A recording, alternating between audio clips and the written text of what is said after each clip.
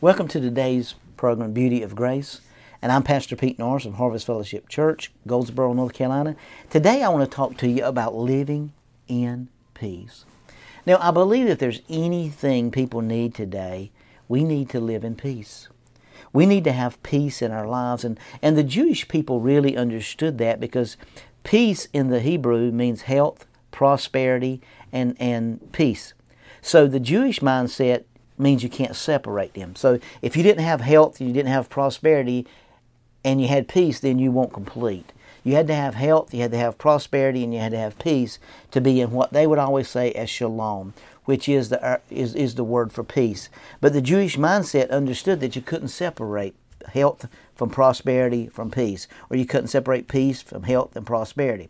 And so Isaiah 54 verse 9 and 10 says, "For this is as the waters of Noah unto me. For as I have sworn that the waters of Noah should no longer cover the earth, so have I sworn that I will not have wrath with thee, nor rebuke thee." Now this is Jesus. He's telling us, this is God saying, look guys, I've sworn and I've made a covenant with Noah. I'm never going to flood the earth again. But I also have sworn in wrath that I'm never going to be angry with you or rebuke you again. For the mountains shall depart and the hills be removed, but my kindness shall not depart from thee. Neither shall the covenant of my peace be removed, says the Lord, that hath mercy on thee. So he said he's given us a covenant. He can never be mad at us. He can never be angry for us. If you'll notice that's right after Isaiah 53 where Jesus died on the cross. So after that, he said, I've cut a covenant of peace with you, and my peace I've given unto you. Not the peace the world has, but the peace that I leave with you. And that peace is going to guide you. That peace is that covenant that I've cut with you. Well, let's see what he says about his covenant in Psalms 89, 34 and 35.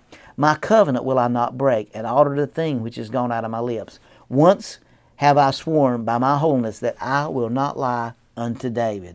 So we see here that God cannot lie. He's got a covenant that He cannot break. He tells me and you in Isaiah 54 and 10 that we have a covenant of peace. Now, what does that really mean?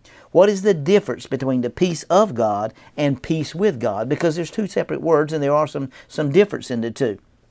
So we know that God's cut a covenant with us, and He cannot break that covenant.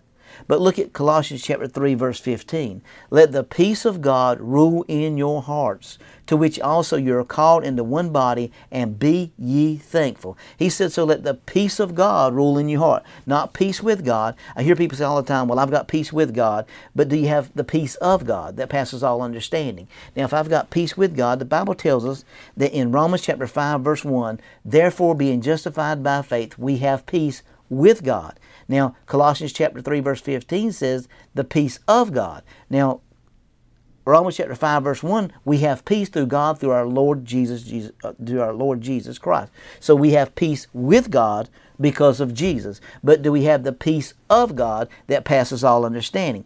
Now, Philippians chapter 4, verse 7 says, "And the peace of God, which passeth all understanding, shall keep your hearts and your minds through Jesus Christ." So when I have peace with God, which is my intimate standing with God, that everything's good between me and God, immediately I can have the peace of God that passes all understanding, and it'll keep my heart and it'll keep my mind through Jesus Christ. So my mind and my heart won't rule. I won't have frustration or discouragement or pulling left or right in my mind. My mind will be fixed on the Lord. See, I love Isaiah 26 and 3. "You will keep him in perfect peace, whose mind is stayed on you, because he trusts in you." So the word peace is the Greek word shalom, which means nothing missing or nothing broken. So you and I have that peace. We have the peace with God in our relationship with God that we're in Christ. And then we have the peace of God that passes all understanding, that'll keep our hearts and our minds guarded. Keep is the actual Greek word to mean guarded. It'll guard your hearts and your mind through Jesus Christ. So we'll stay in that perfect place of peace when I do what? When I keep my mind stayed on Him. Because why? Because I trust Him. Now, I want you to get a hold of this, because this is good understanding in Revelation if we can get a hold of it. The difference in the peace of God and peace with God is the peace with God is our relationship. Peace of God is what He places in us that keeps our minds clear, keeps us thinking about the right thing. Philippians 4 and 8 says, think on these things that are holy, think on these things that are pure, think on these things that are upright. If you're going to do any thinking, think on these things. So when I keep me in perfect peace, when I keep keep my mind on Him. Now, the translation of that word, Isaiah 26:3, keep means guard Him in perfect peace. So it's a double word there, means perfect peace. Perfect prosperity, perfect health, perfect peace. So you and I are going to stay in prosperity, health, and peace, and that is the representation of the peace of God and peace with God in our lives. So as we begin to live in this peace that I'm talking about, we begin to rest in the finished work. We're not moved by circumstances in every direction, but we just rest in that finished work, that what Jesus has said He's done, He's done. Why? Because He's cut a covenant with us, according to Isaiah 89:34 and 35, that He cannot break. So He cannot break it, because Numbers 23:19 said that He shall repent. He said, God is not a man, He shall not lie, neither the Son of Man that He shall repent, saith He, and shall He not do it?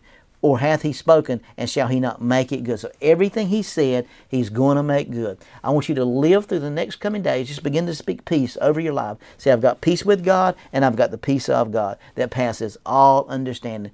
And that is the beauty of grace.